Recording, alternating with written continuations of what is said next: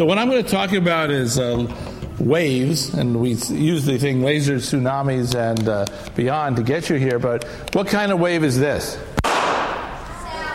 Sound wave, but what kind of special wave is that? Shock wave, right? So when you hear a sonic boom, it's sort of like that. What other kind of waves are in the room right now? Light waves? They're coming at you. With any other things you can think of right offhand?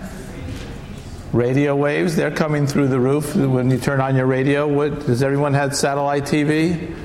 Right? If you have satellite TV, you have waves coming in from your satellites. What other kinds of waves? Anyone here ever have to go to the hospital because they broke their arm or anything?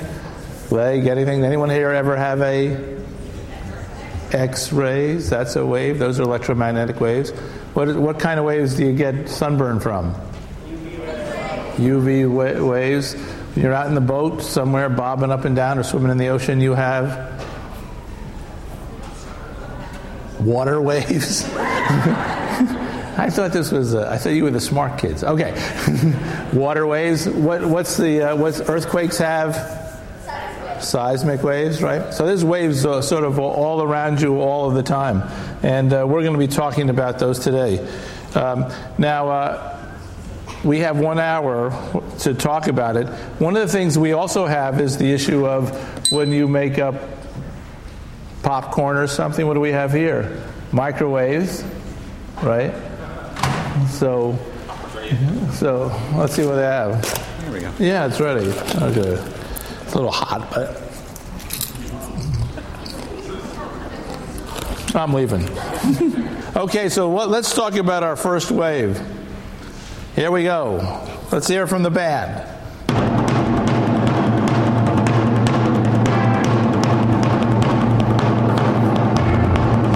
Hey, that's great. Hey, I want to play that picture one time more. I want you to watch something about this wave, because I want you to think about that. That surfer's moving along at a pretty good rate, right?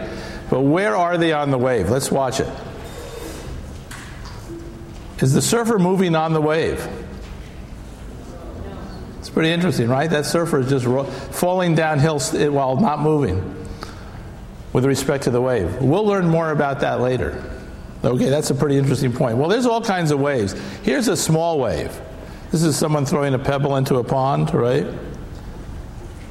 And let's play that again so you can just check it out. How big are those waves? They're sort of like this, right? The little concentric circles coming out. Now that's another kind of wave. There's also some pretty big waves. Does everyone remember the big earthquake in Sumatra? Right? Does everyone know where that is? Well, let me just point to it, see if I can find it myself. Right here. Ooh. Right here we had a pretty big, interesting event here. Let's watch what that looked like as a wave. This is a computer simulation of that wave. Here's a wave heading towards Africa, around Australia, Antarctica, bouncing off.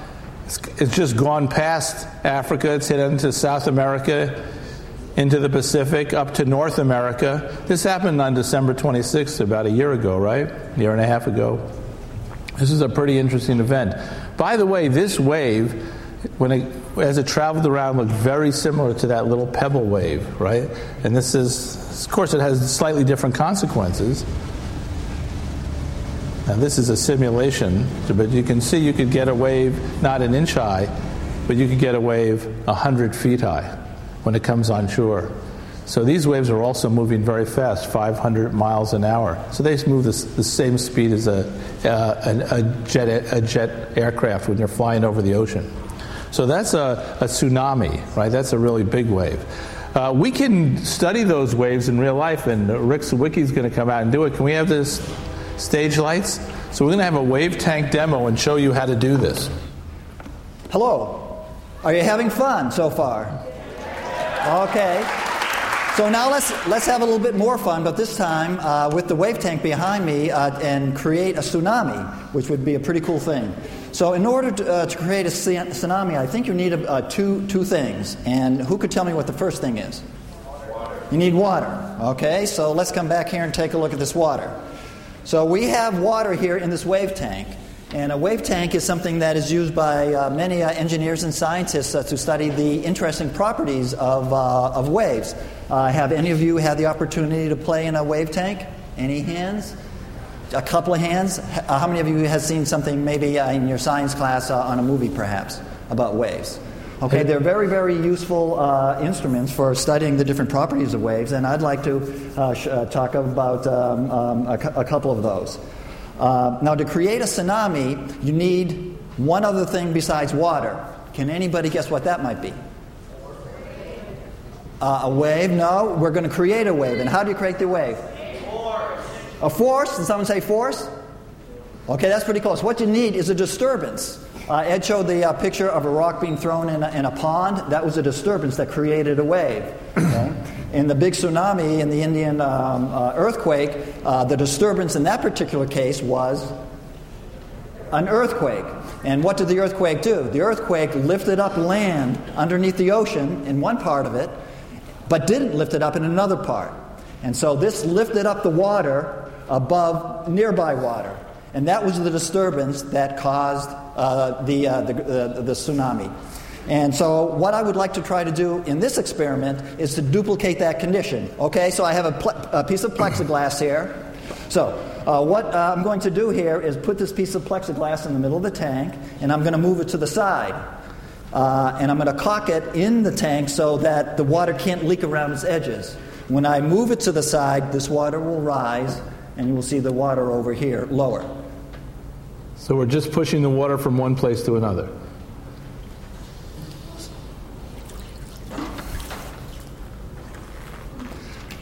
There we go. Okay, so I've created this wave.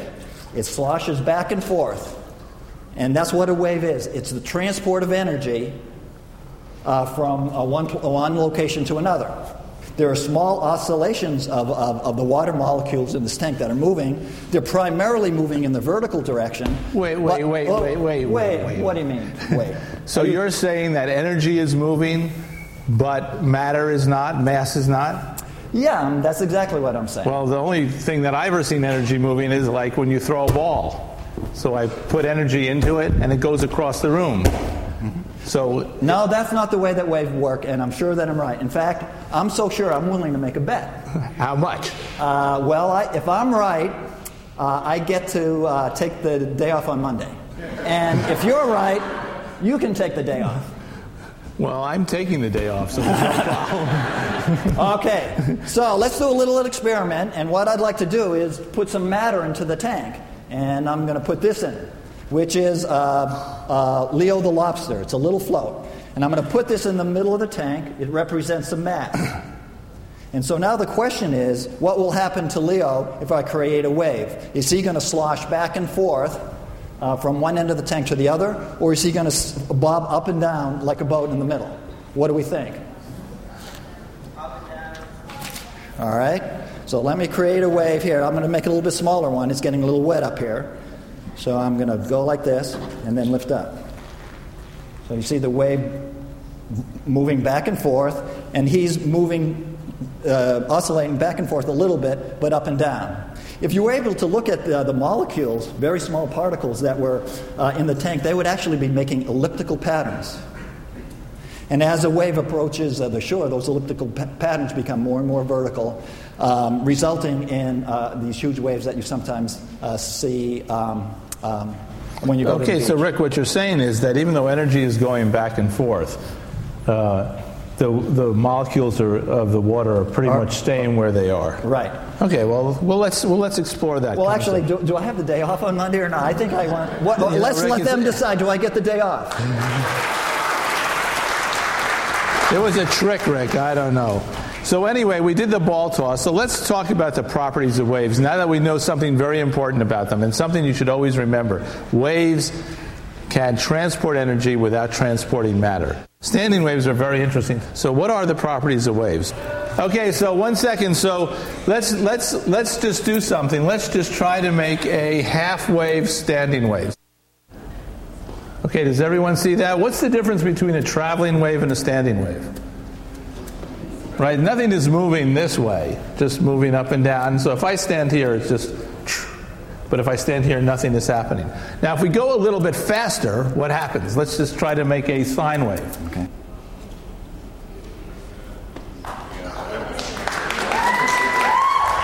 Has anyone taken trigonometry yet? That's a sine wave. When you take trigonometry, that's a sine wave, right? Okay, so let's talk about some things.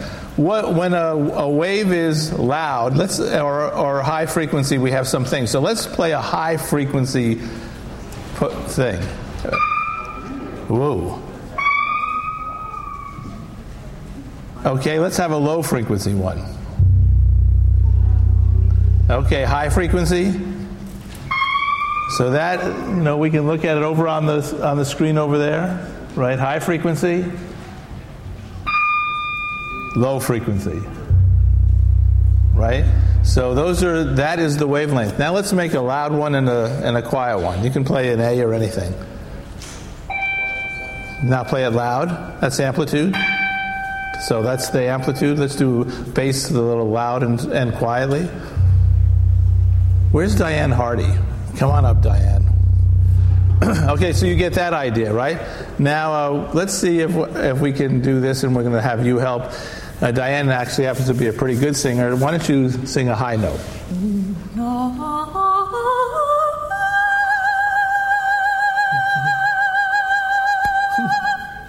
Whoa.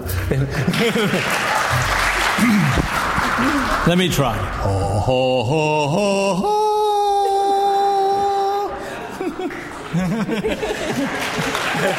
Okay, Diane, why don't you help them sing high notes? Everyone, let's try to get a high note so you understand high frequency. Ready?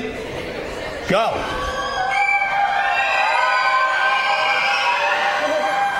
Okay, so you know what a high frequency is, right? Now let's just try to do a low frequency. Everyone?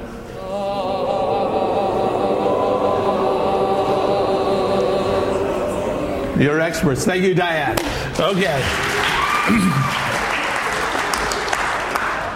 Okay, so we now know properties of waves. Now, what kind of waves exist? Okay, so let's talk about when Rick and Craig were showing that wave, what kind of wave was that? That was a transverse wave. What does a transverse wave mean? That the energy is traveling in one direction, but the oscillations or disturbance are perpendicular to it. So when you're at the beach, that's what you're generally seeing, right? Energy is going that way, but the waves are popping up and down that way. That's not the only kind of wave there is. There's another important kind of wave called a compression wave, right? So when you have a slinky and you hit it on its end, and when you have your slinky at the end of this, you just do this. So there's a compression wave, right? So I want that row that practice compression waves. I think it's the 4th row or something. The 5th row, come on up here. Let's go. Let's get up right here. Let's give them a round of applause.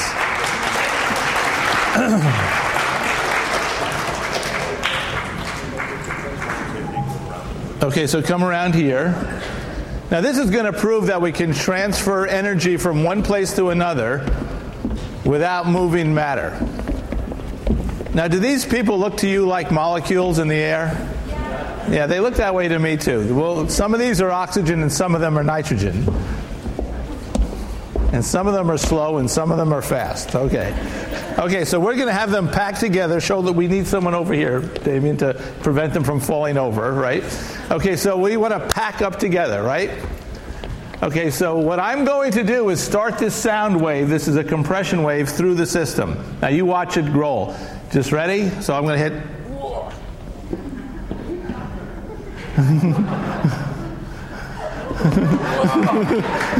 Let's try one more.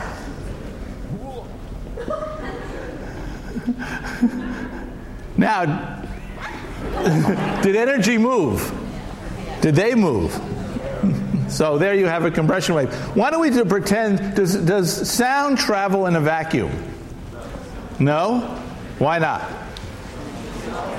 Okay, well let's do some tests. Let's pretend we're going up in altitude. So we're up on, not on Mount Everest, let's go up on somewhere in the Sierras. So we're going to take some air out, so spread yourselves apart. Okay? So the molecules are getting further apart. That's what a vacuum is, right? So let's just try this experiment now. Do you think the wave is going to go faster or slower? Okay, let's see. This is really what happens. So I'm going to give Greg that little push and see. We'll watch what happens. Don't knock each other over. See how that wave is going?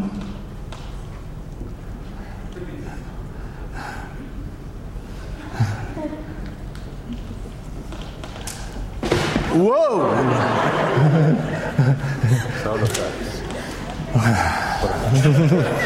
Okay, now I want to do another test to see how it happens. So it goes slower, and actually it's not as much amplitude. Here's another one. Every other person, starting right here, step forward 1. You. This is like we're getting to a vacuum now. Okay, let's try to propagate a wave now.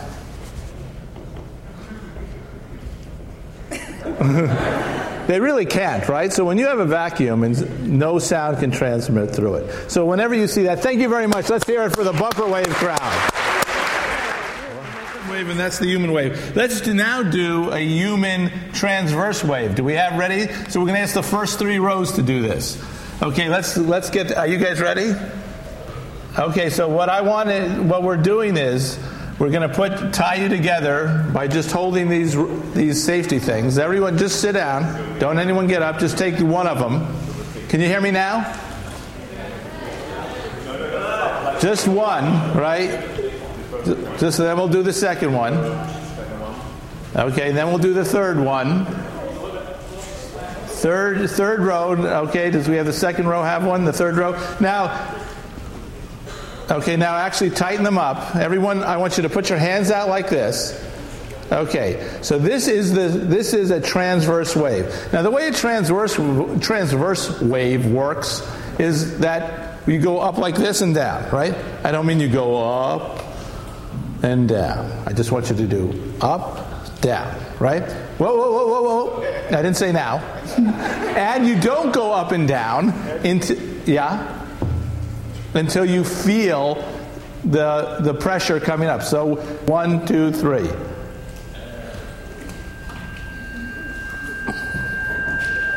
Okay, so we can transfer energy all the way through there. And in fact, if we had a long enough string, we could send it all the way through the room. Okay, now let's do one of these another experiments. Let's loosen up so we have some slack between you. Put a little bit slack between you so you're not really tightened. Okay, is the wave going to go faster or slower? Why do you think? Because it takes a little bit of time for the time one person goes up till that energy starts moving across. Let's try it right now. You all ready? 1, 2, 3. It's kind of cool. You see that sine wave propagating through? Well, sometimes it is. Okay, thanks a lot.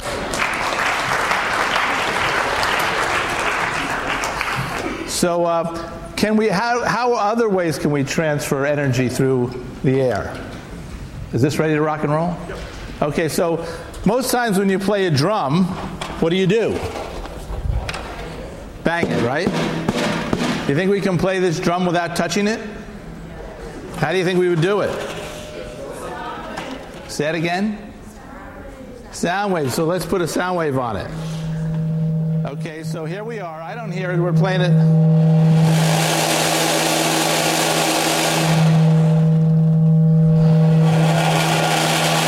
Play it.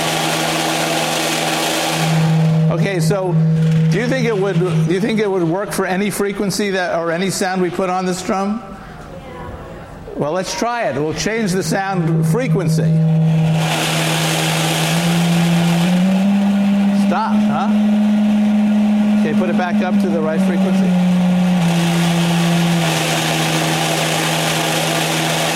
Okay, I want you to think about that because we're going to come back to that. I just want you to know it is 160 times a second that sound was coming out. It plays that drum. If you go at some other frequency, it will not. 160 times a second is sort of a higher note, and that's sort of the resonant frequency of that drum. It's sort of an important thing that we'll come back to. Where else do we have drums, snare drums in our lives? What? The band room? That's one place. There. How many people do you think are in this room right now? I think downstairs holds like around 400 people. So I say there's 300 people. How many snare-like drums do we have in this room? 600 or so. Where are they? Right, our ears. Our ears are drums. If you look inside your ear, there's an eardrum, right?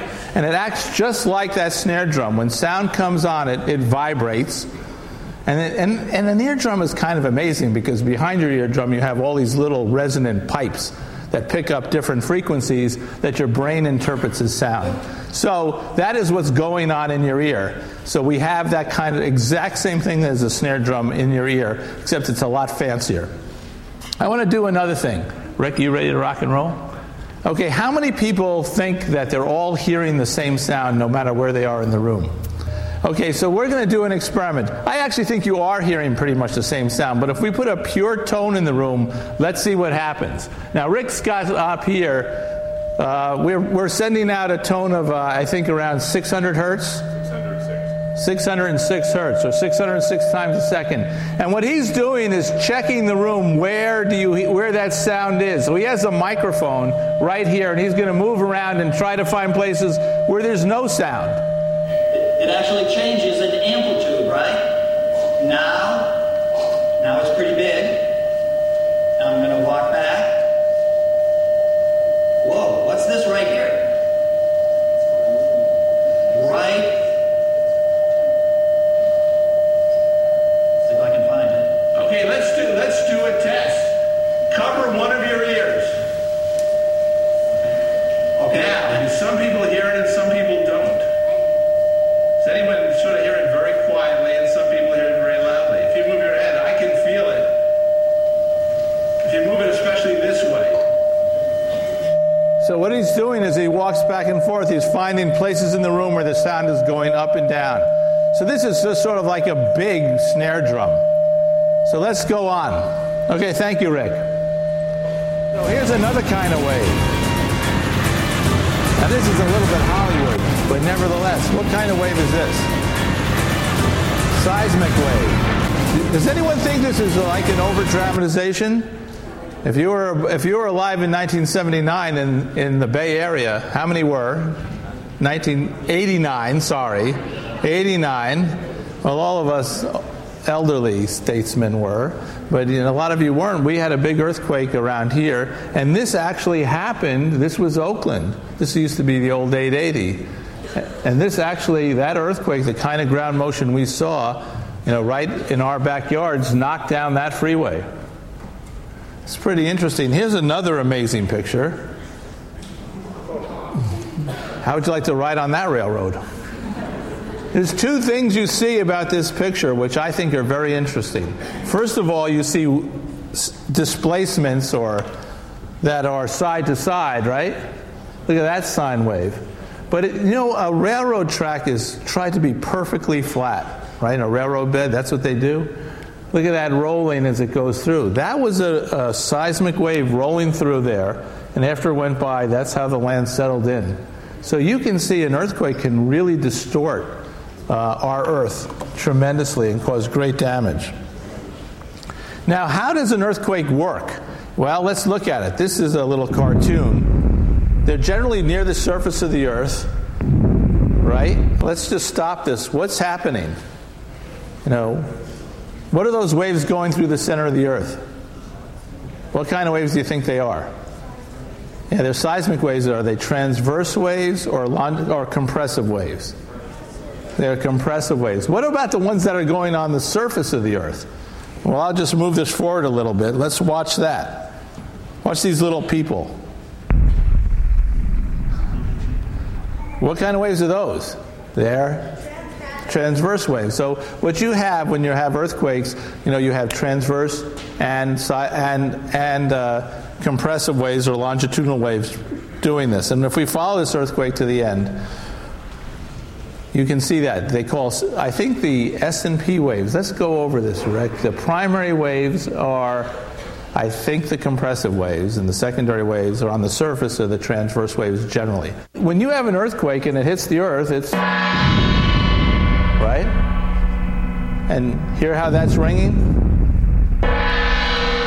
That's exactly what's happening to the Earth. The Earth is like being hit like a hammer. And the way we show that, like we had a wave tank, we made a model of the Earth, and that's how it actually works. Right? So that's a balloon filled with water. Right? Let's play it again. That's an earthquake hitting it, and you watch those waves traveling through the Earth and on the surface. Let's just do it again. Right? And what happens is the whole Earth rings. And if you look at the Earth, it looks like this. Now, of course, it doesn't look that big. I got to tell you an amazing story. In around 1300, an asteroid hit the moon. A big asteroid hit the moon. And some medieval monks in Europe and in China actually recorded it. And what they recorded is a big dust cloud all of a sudden covering the moon. And what had happened is a very large asteroid had hit it. Now, about 700 years later, our Apollo astronauts went to the moon and they put mirrors. When they left, believe it or not, they left some mirrors on the moon. People have been shining lasers on the Earth, from the Earth on those mirrors for a long time. And studying where the moon is and certain things about it. Does it have moonquakes and stuff? Let's move on to resonances. One of the first resonances I want to talk about, whoop, this is not my slinky. What? Oh, yeah. Does everyone know what a resonance is? I don't think so, right? Okay, so let me just use this slinky. Let me just bring it back. If I just drop it, what frequency does it go at? It has what kind of frequency? It's called a natural frequency. It just goes on its own, just like this, right? Now, if I put my hand up and down exactly that frequency, you can see it just goes wild. So that means I'm resonant or at the same frequency as this slinky wants to oscillate at. Does everyone get that idea? Okay, now what if I do something like, instead of going up and down at the frequency it wants to go at, let me just do it, I go real fast. Even though it looks like I'm moving my hand more, does the slinky respond? No, hardly at all. What if I go real slow, much slower than the frequency of the resonance? Slinky goes up and down, but it's not responding. But if I go just right at that frequency, just have the littlest motion, and I can pump energy into it. That's called resonance. And that's what we were doing with that drum over there also. When we tuned it up to 160 hertz, that is where that drum wants to ring. Now, there's a lot of resonances in your life all the time. Bells are resonant, many things are resonant, and they have very important effects. Let's look at that balloon again. This is a three-dimensional slinky, right? If we just let it roll, you can see it popping up and down about 1 time a second. That's 1 hertz, right? Let's watch it again. So that's resonance there. That means if I pull that up and down at 1 time a second, it would really go wild. In fact, the balloon would break from the stress. Here's another one we have. You saw that Ella Fitzgerald broke that glass. Have any of you ever done this trick?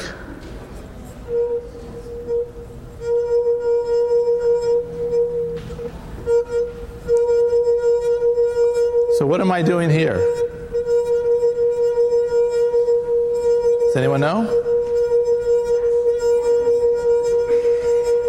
Okay, what's happening is I'm exciting the resonance of this cup. And if I look at that, what's really happening, and I can look at this movie, what's going on is that cup is actually ringing like a bell because of what I'm doing with my fingers. This is really being driven very hard, almost to its breaking point. But that's what resonance is. This is a slow motion version of that. So when you hear that, ooh, and if you put more water in it, of course, it'll change its tone. If you put less water in it, it'll change its tone too. So sometimes you see people who can play music on those things because they have different resonant frequencies. Now, if you really push this really hard, what happens? Breaks. This is what Ella Fitzgerald did, right? And that means you just pushed it so hard that it didn't have strength enough to stay together, and it broke. It's sort of like hitting it with a hammer and just letting it go. Now, resonances can happen not on small scales, they can also happen on really big scales. Okay, so let's look at this. This is a famous bridge, Tacoma Narrows Bridge in Washington. As you go through school, you'll see this many times in your life. This was a great architectural achievement. It was the first time people made a bridge with this very thin roadbed. It was sort of not a very great engineering achievement. As we can see, what's happening to this bridge as it goes? Look at that mode. It's resonant. Now it's twisting. We'll come back to it in a second. Now, you notice something that's going to really bother you any moment. Look at the way those cables are. Is there something on this bridge that doesn't belong there? There's a car and a person. Now, what was he thinking? I mean, he didn't just drive on there and it was a steady roadbed and he said, well. Anyway, he decided halfway on there he'd better get back. And he did make it back. But look at how those cables are now flexing also, right? Finally, the cables break and it just snaps. Let's just look at this thing again. Right? The first thing I want to show is you can see that it's flying up. That's that half a mode that Rick showed and Rick and Greg showed with the Slinky, right? Now, I can show you something right here. First, it was doing this, right?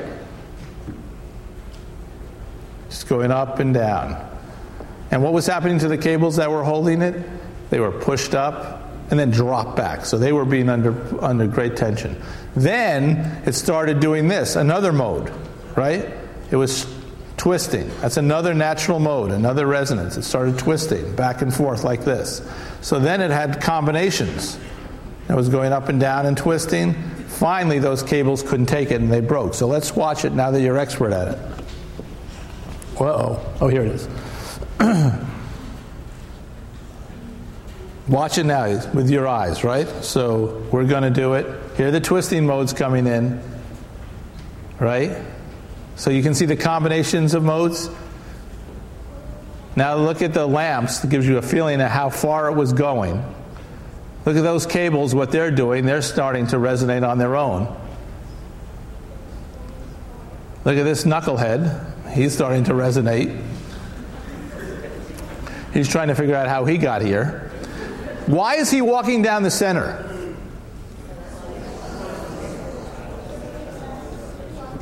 What's the answer? He's trying to be at the center of the standing waves, right? So when that thing is twisting and going like this, the center is the easiest place for him to walk. So even though he realized he shouldn't be on the sidewalk, because that's the worst place to be, right? So he figured that out real quick. So you can see that road was the most stable there. Finally, it rips apart. That's resonance. You know, and so you can make good of it, like when you're playing musical instruments, or when Diane was singing that beautiful note where she was resonating her vocal cords with her mouth to get that perfect note. Or you could have this kind of destructive thing too. Okay, let's watch lightning. Does everyone know what causes lightning? Okay, so you have electrical discharge and it goes through the air, heats up the air very hot. When it's very hot, it blows out the air and makes a vacuum. And then the vacuum sucks the cold air back into it, right? And then bam, when it comes together.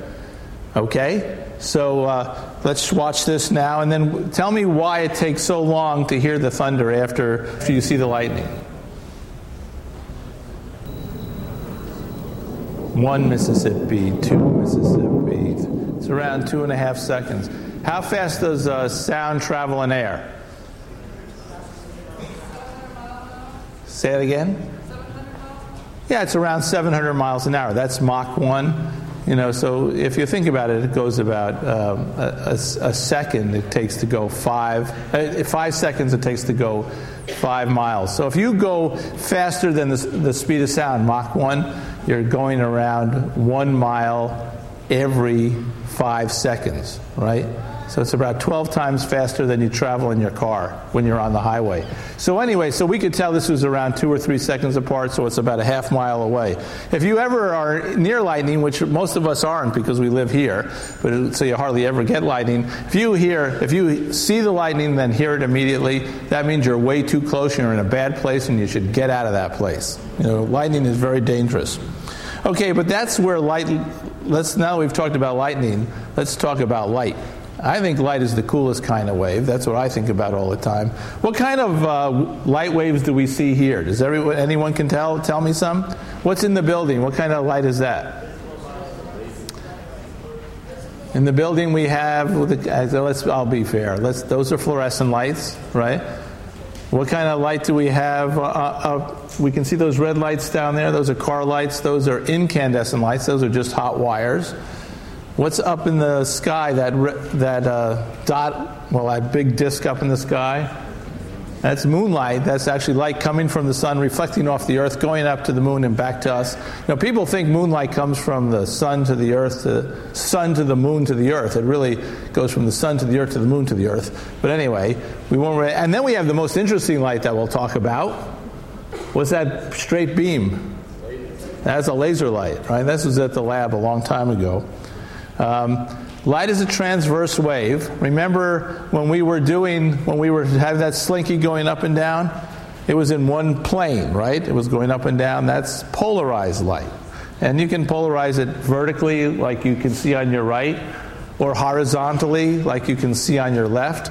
Or, believe it or not, you can have circularly polarized light. Light can just be like a big spiral going through space. And light is very interesting because it covers a huge spectrum. When we talk about the light that we see, which is visible light, it's only a very small amount of the light that we have. Are we going to do an ultraviolet light demonstration? So, what you see we see, visible light. But as you can also see here, the electromagnetic spectrum includes radio frequencies, microwaves, infrared, ultraviolet, X-rays, and gamma rays. It includes it all. And it is, if you measured all the energy in the universe, electromagnetic radiation is the predominant amount there is. Okay, so first of all, you know about ultraviolet light, right? That's the stuff you get sunburns from. Right, and if we use some dye, can you guys see that? That's a dye that absorbs ultraviolet light and says waves, right? And absorbs it and then fluoresces in the visible, so we can see things better using ultraviolet light. Light travels in a vacuum. Does sound travel in a vacuum? No, but light does. How do we know that light travels in a vacuum? And what? Yeah, we can see the stars, we can see the sun. Have we ever heard the sun? When you go out on a sunny day, do you go, oh, the sun sounds nice today? I don't think so, because there's about 93 million miles of vacuum between you and the sun. At the same time, electromagnetic radiation, as amazing as it is to me still, after 40 years of thinking about it, goes through nothing. So how can you imagine that happens? This is what Einstein actually got famous for. So this is really, when we talk about special relativity, this is really what he was thinking about. How does light go through nothing? And if any of you ever get the answer and can explain it to me, you can come and give this class. Okay, so that's what's going on. I also want to show you this X-ray picture of the sun. The electromagnetic radiation comes in a lot of flavors. Here is another one. Here's how the sun looks through an X-ray camera from a satellite that's circling the sun that we put up. So here's a camera that's in orbit around the sun, not around the Earth. And you can see these solar storms and these flares popping out. And the reason we know they're X-rays is because we're looking with filters and cameras that only can see in the X-rays. That's a sort of a different, scarier picture of the sun. Okay, where does light come from? I'll go back to my bong, right? My gong. If I hit my gong, I know where it comes from, right? I'm hitting a mechanical device with a mechanical device. It's vibrating, we make sound. Light is a little bit better, right?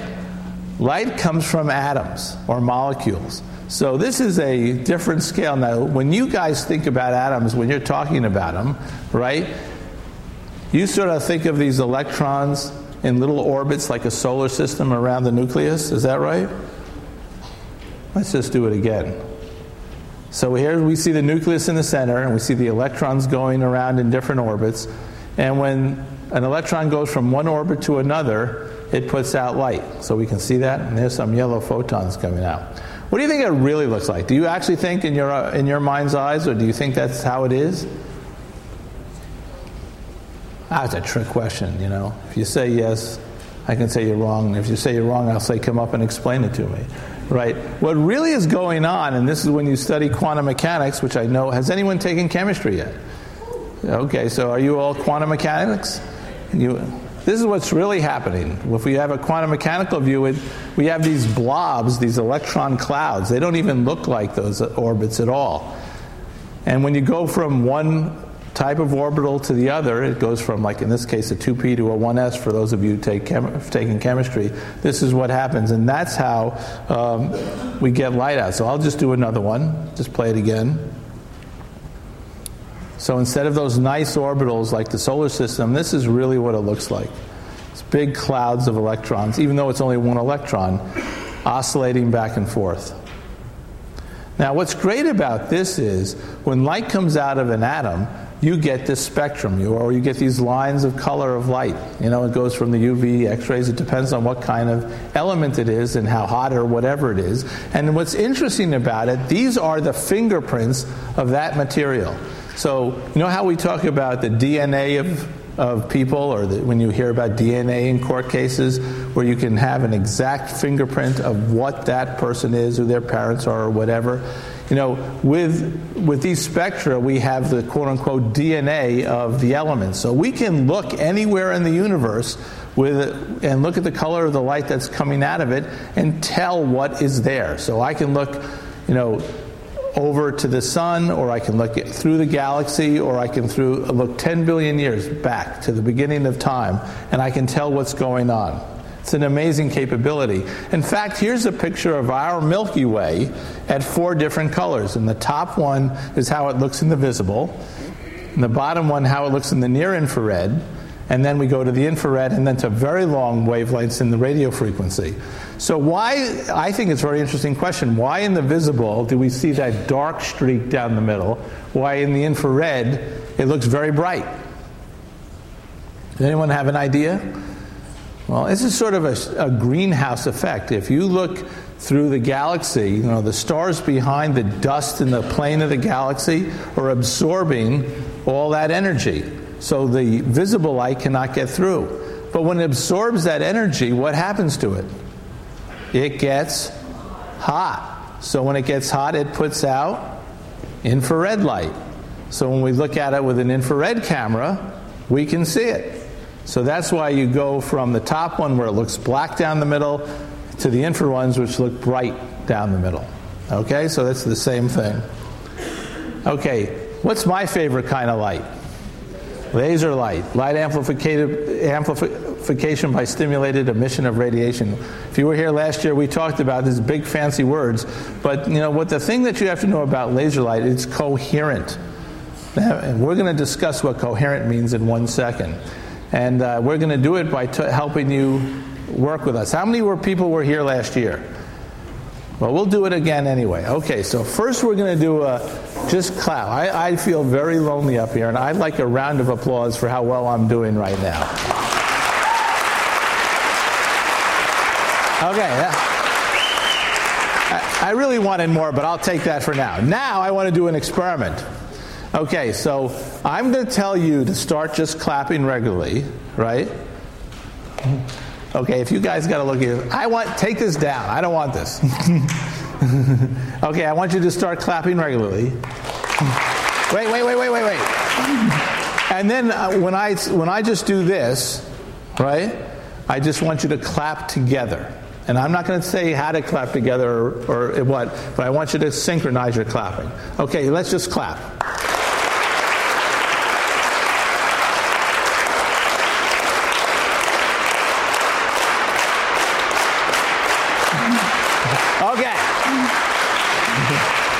You guys are so good. That's what laser light is, right? It goes from incoherent to coherent. Want to try it again? Okay, just do it again. Just clap.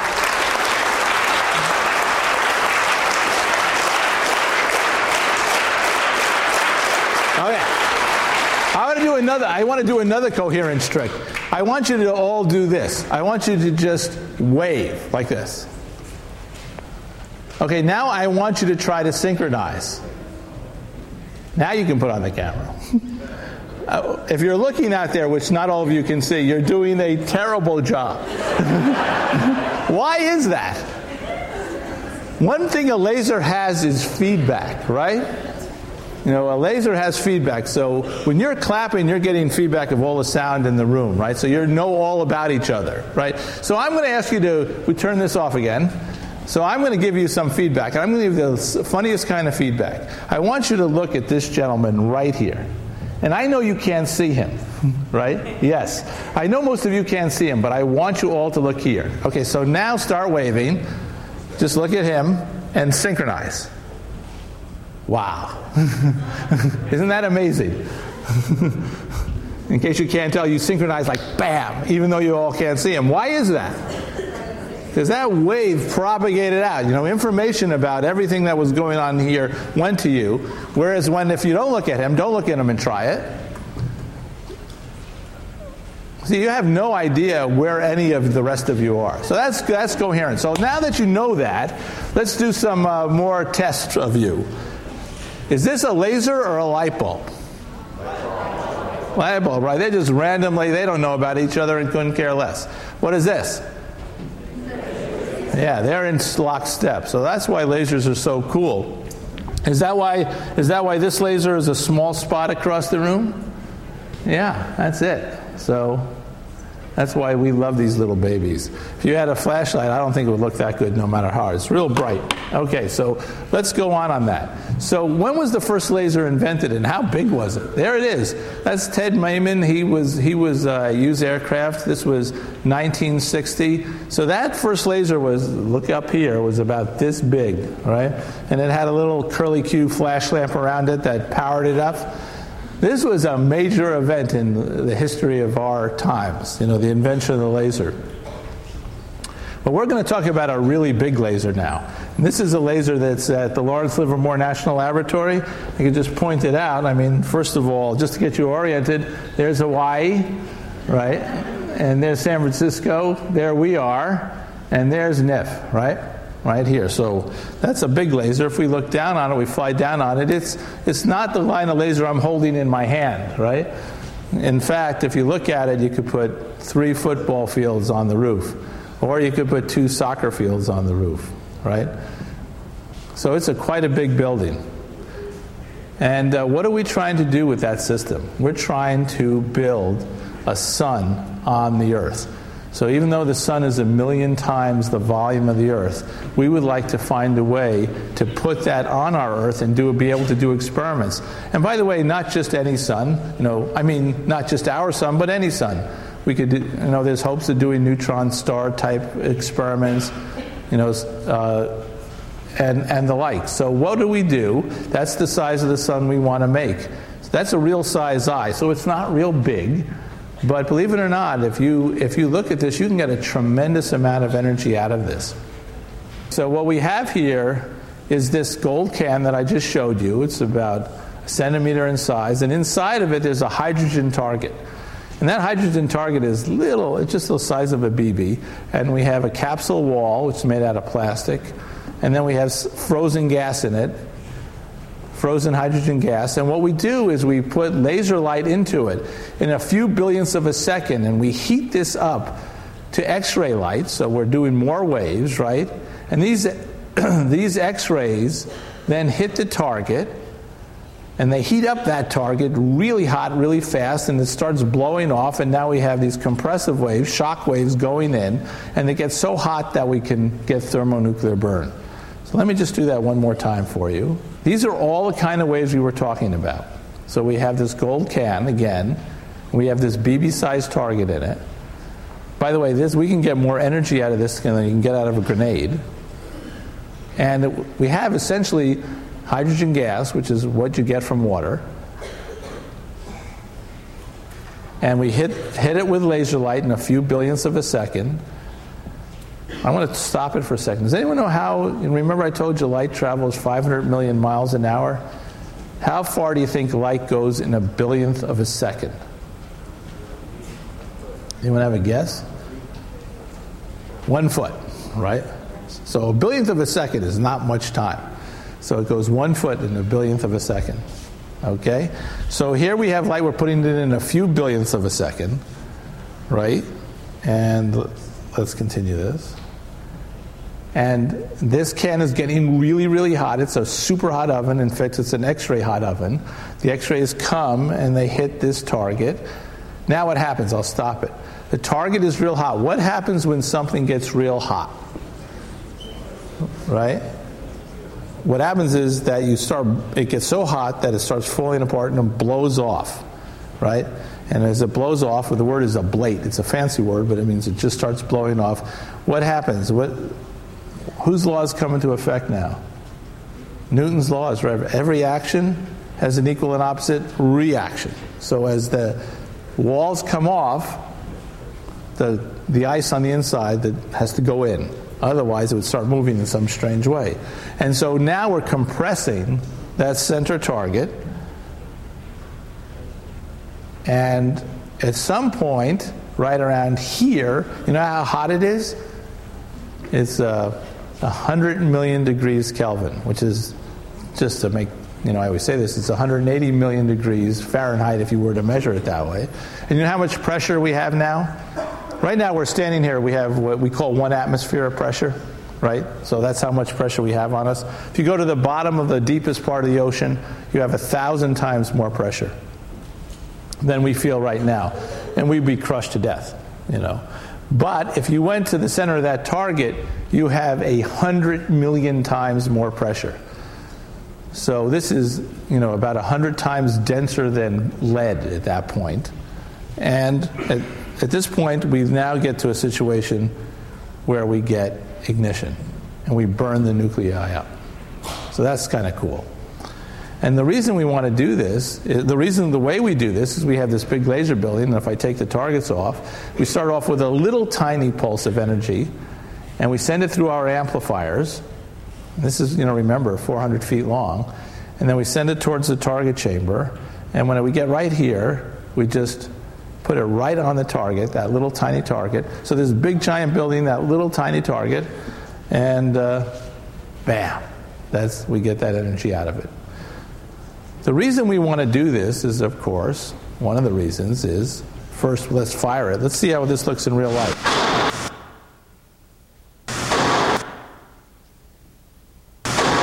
Okay, what kind of waves were those? Shock waves. Those are shock waves in the flash lamps that fire it up. And what other kind of waves did you see coming out of it? Light waves, right? That wasn't the laser light, but let's do it in slow motion so you can see it better. We'll do it 100 times slower. Does this sound like something? Sounds like fun,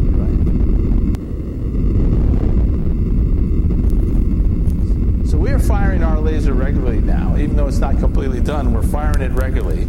And when we do this, we hope someday to be able to get fusion energy. Now, fusion energy would be a really great thing, because what do you burn when you burn, what kind of fuel do you use in NIF? So to first order, it's water. And we don't burn it chemically. It's not like we boil it or anything. We actually force the nuclei of deuterium and tritium together, and they burn, and they get thermonuclear burn, and you get huge amounts of energy out for hopefully very little in.